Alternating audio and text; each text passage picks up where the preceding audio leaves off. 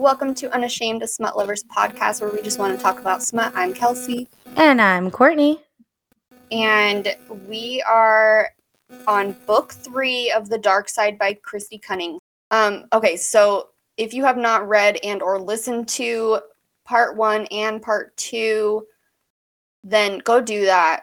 Don't proceed until you've done that, because we are going to ruin everything for you if you're jumping ahead like a weirdo. Just kidding. You're probably not a weirdo. You're just confused. Go do that first. Come back. Okay, so book 3. We just ended book 2 with her meeting up with Lucifer, who we now know is her daddy, and she said, I want to make a deal with the devil. I came in here to kill you, but I decided I'd rather make a deal instead. So that's where we ended book 2, which was a very suspenseful ending point, by the way. I turned the page waiting to see what the deal was, and it was not there. It was the end. So yeah, we've gotten information. We now know the identities of, at the very least, the Apocalypse and the Four Horsemen. And we know that they're bonded. And now I guess we're going to be getting into the nitty gritty of how they died, or how all of this came to be in this particular life. So with the boys having no memory and her not being able to communicate with them for so long and everything else. So keep in mind, we have already read this before, but it has been a long time. So we don't have a ton of concrete memory about what happens. Like, we get the gist of it, but we don't have a concrete memory. So we don't know exactly who is behind the confusion with the devil. So somebody's been in the devil's ear causing issues for a long time now. And he has been very foggy and very weak. And he's been losing his powers. So someone is behind that.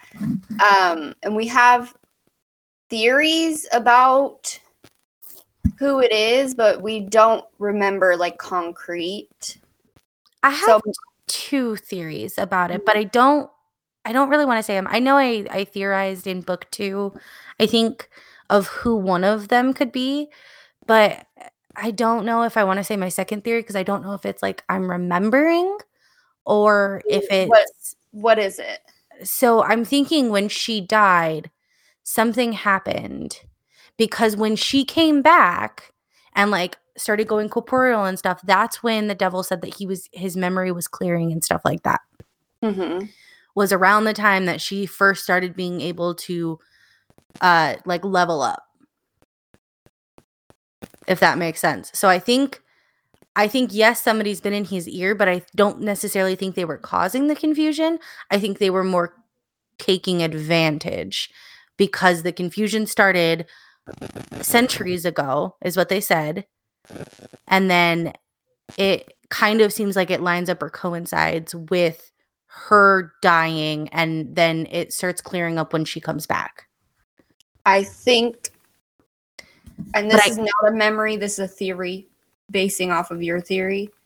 I think that whoever is I think somebody is causing the confusion with the devil. I think that they had something to do with the death. And I think that I still think Harold has something to do with it. I could see Harold. I still think Lilith is involved. I don't necessarily think maybe she's behind the entire thing, but you have to remember. So in the last book at the end, we learned kind of a little bit about the purities and impurities that each child of the devil has. And Lilith's is greed. Or at least one of her main impurities is greed. So she always wants whatever Paka had. So she would seduce men from Paka's harem previously to her getting the Four Horsemen. Obviously, she wouldn't touch the Four Horsemen because they are fiercely devoted to Paka, due to her giving each of them a piece of her soul and balance. So they can't betray her, she can't betray them, and none of them would want to anyway. So but I think Lilith, she doesn't really, it doesn't seem like they liked each other at all for most of I that. I know Manila and Paco were the closest, but it seemed like her and Lilith had a little bit of maybe not a rivalry, but just they weren't fans of each other. I feel like Lilith is the obvious answer. Like I feel like she's getting set up in the like the writer or the author is like setting her up to look like she's the bad guy and she's not. Like I still feel like Harold has something to do with it, and I also think that Lake's father has something to I do with thought it. Lake's father was dispatched after Lake was. I don't think so. No, maybe not. It could be because Lake was a traitor. Um, and so here's the thing is when Lake tried to kill Jude, it was because I think everybody was starting to figure out that Paca was back.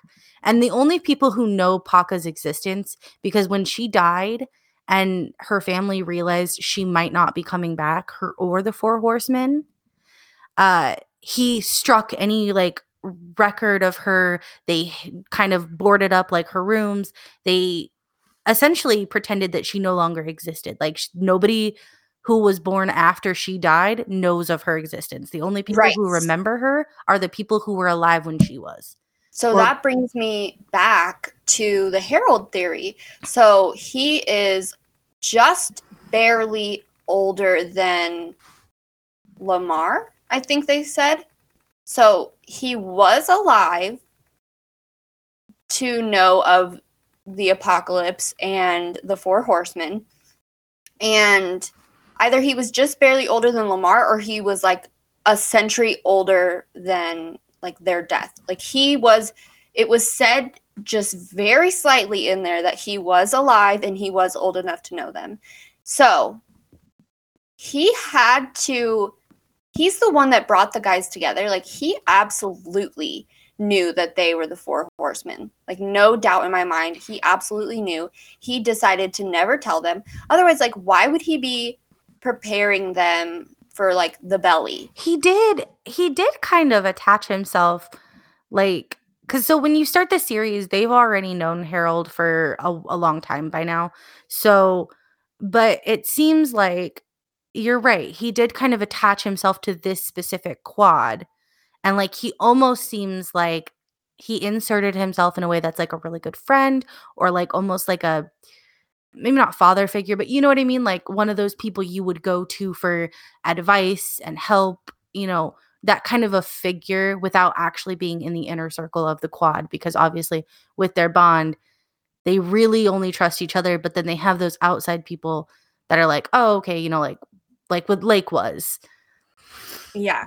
So Harold, so he's the one that brought them together at that cemetery and gave them weapons and made them reapers, which like Harold, I'm sorry, who the fuck even are you to be doing that? But whatever. He's the one that did that. And then he lives topside. So you're supposed to have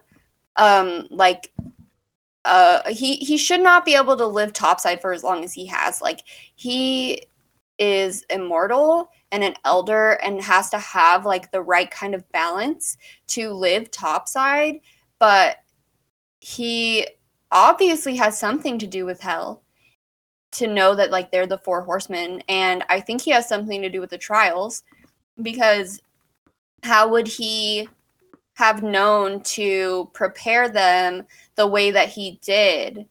Because they had a lot of knowledge about the belly from Harold, and like I think that he knew like when the trials do happen for the Four Horsemen that it's going to be in the belly based off of that birthday present that she gave Nikolai, which is what is it, Gage. It was Gage, yeah. So War. yeah, that she gave him like a long time ago. Yeah. So wait, he's not War. Famine. He's Famine. Gage is Famine. Yeah. Ezekiel is War. So I think that Harold is sus. And then there was also another mention of something. I don't remember exactly what it was, but it was just like such a slight little thrown in there tidbit that like raised all my red flags. And I was like, Harold is fucking sus. Like, I don't care. You have Harold been saying that since book one, and I know that you are very much, you read between the lines and you like really look closely at the clues. So I'm going to go ahead and give this one to you because usually when you have a theory and you're sticking so hard to it, it's usually correct. So I do agree with you that he is sus. But I'm going to go ahead and probably take your theory and go with it too, because I you're right. It's been 3 books and you've been saying since book 1 like Harold's fucking sus. There's something off about him. Like, I don't know. I can't pinpoint exactly. It's just like, I don't know. Some authors will leave little like foreshadowing clues, and I really like pointing those out. And like they stick out in my head where I'm like, why would they say that? Like, it seems like it's so innocently put in the book, but it's fucking not. It's usually not innocent. So that, yeah, there's just been like enough little teeny tidbits about Harold where he seems like he doesn't really have that big of a role, but he has been in an influential enough spot for him to have fucked with everything. I agree. Like, I mean, I'm with you. I'm ready to dive in and see yes. where this Okay. book takes us, because I don't remember if we find out in this book or if it's the very last book where we kind of round it all out and find out exactly who's behind it. But I am excited. I'm pretty sure by the last book we kind of know, and I think the last book is just like a massive like battle and a wrap up. Yeah, I think that we're gonna get a lot of loose ends tied up here. Gotcha. Okay, well, I'm ready to dive in if you are. Yeah. Okay. So if you are reading along with us, we're gonna read till chapter 8 and then come back. Pause here.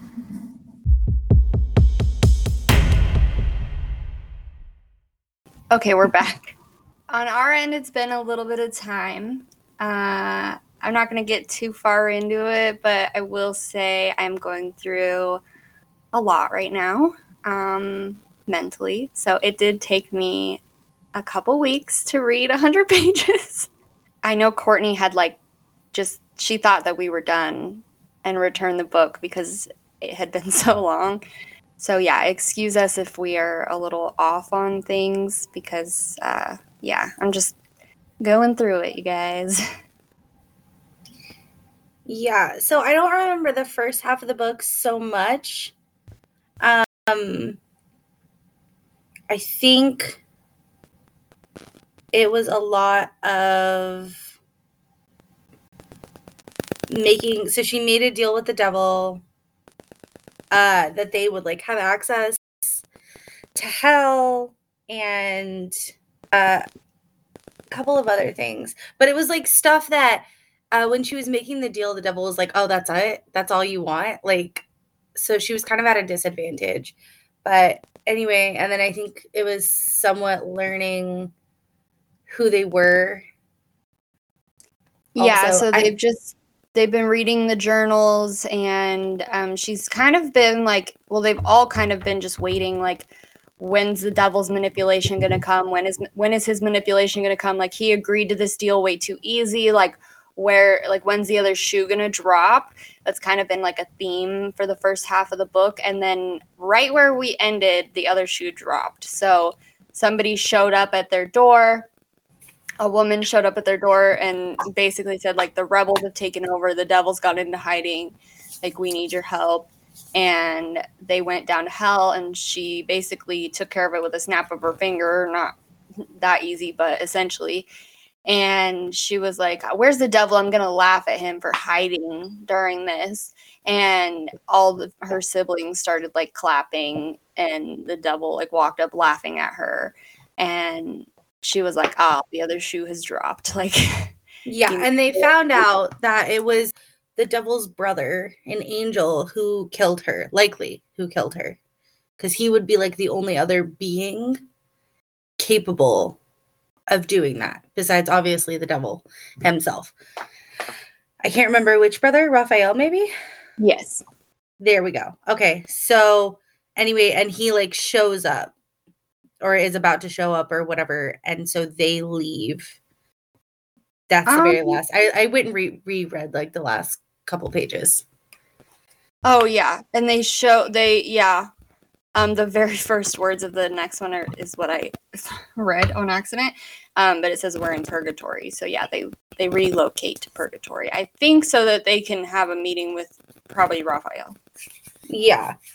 So I don't really have any like theories because it's been so long, other than the fact that I think obviously that Raphael was at the very least in on killing her. And I feel like a twist is about to happen. I don't remember, but I have some recollection of the next scene like in my mind's eye. I don't remember exactly what it is, but I feel like some kind of twist is about to happen because I do maybe somewhat of a mental picture of the next scene, but I don't really remember the details. Yeah, I've got nothing. I've got nothing. It's been. I think Raphael might not have had anything to do with her death. I could be totally off base. I could be completely off base. It could become someone we don't even know yet, or like you said, it could be Harold. I still think Harold is sus. Watch us get to the end of the book and like Harold had nothing to fucking do with it, and I'm like, I still think he's fucking sus. Like his vibes are off. His vibes are way off. There's a problem with Harold. What if Harold was Raphael? Oh, you know what? That would be so funny. I might be right. I don't know. Maybe I pulled that out of my asshole, but if I'm right, that'll be crazy. I don't know. I literally am drawing like the hugest blank on this series now. Okay, so if you are reading along with us, go ahead and read till the end of the book and then come back. Pause here.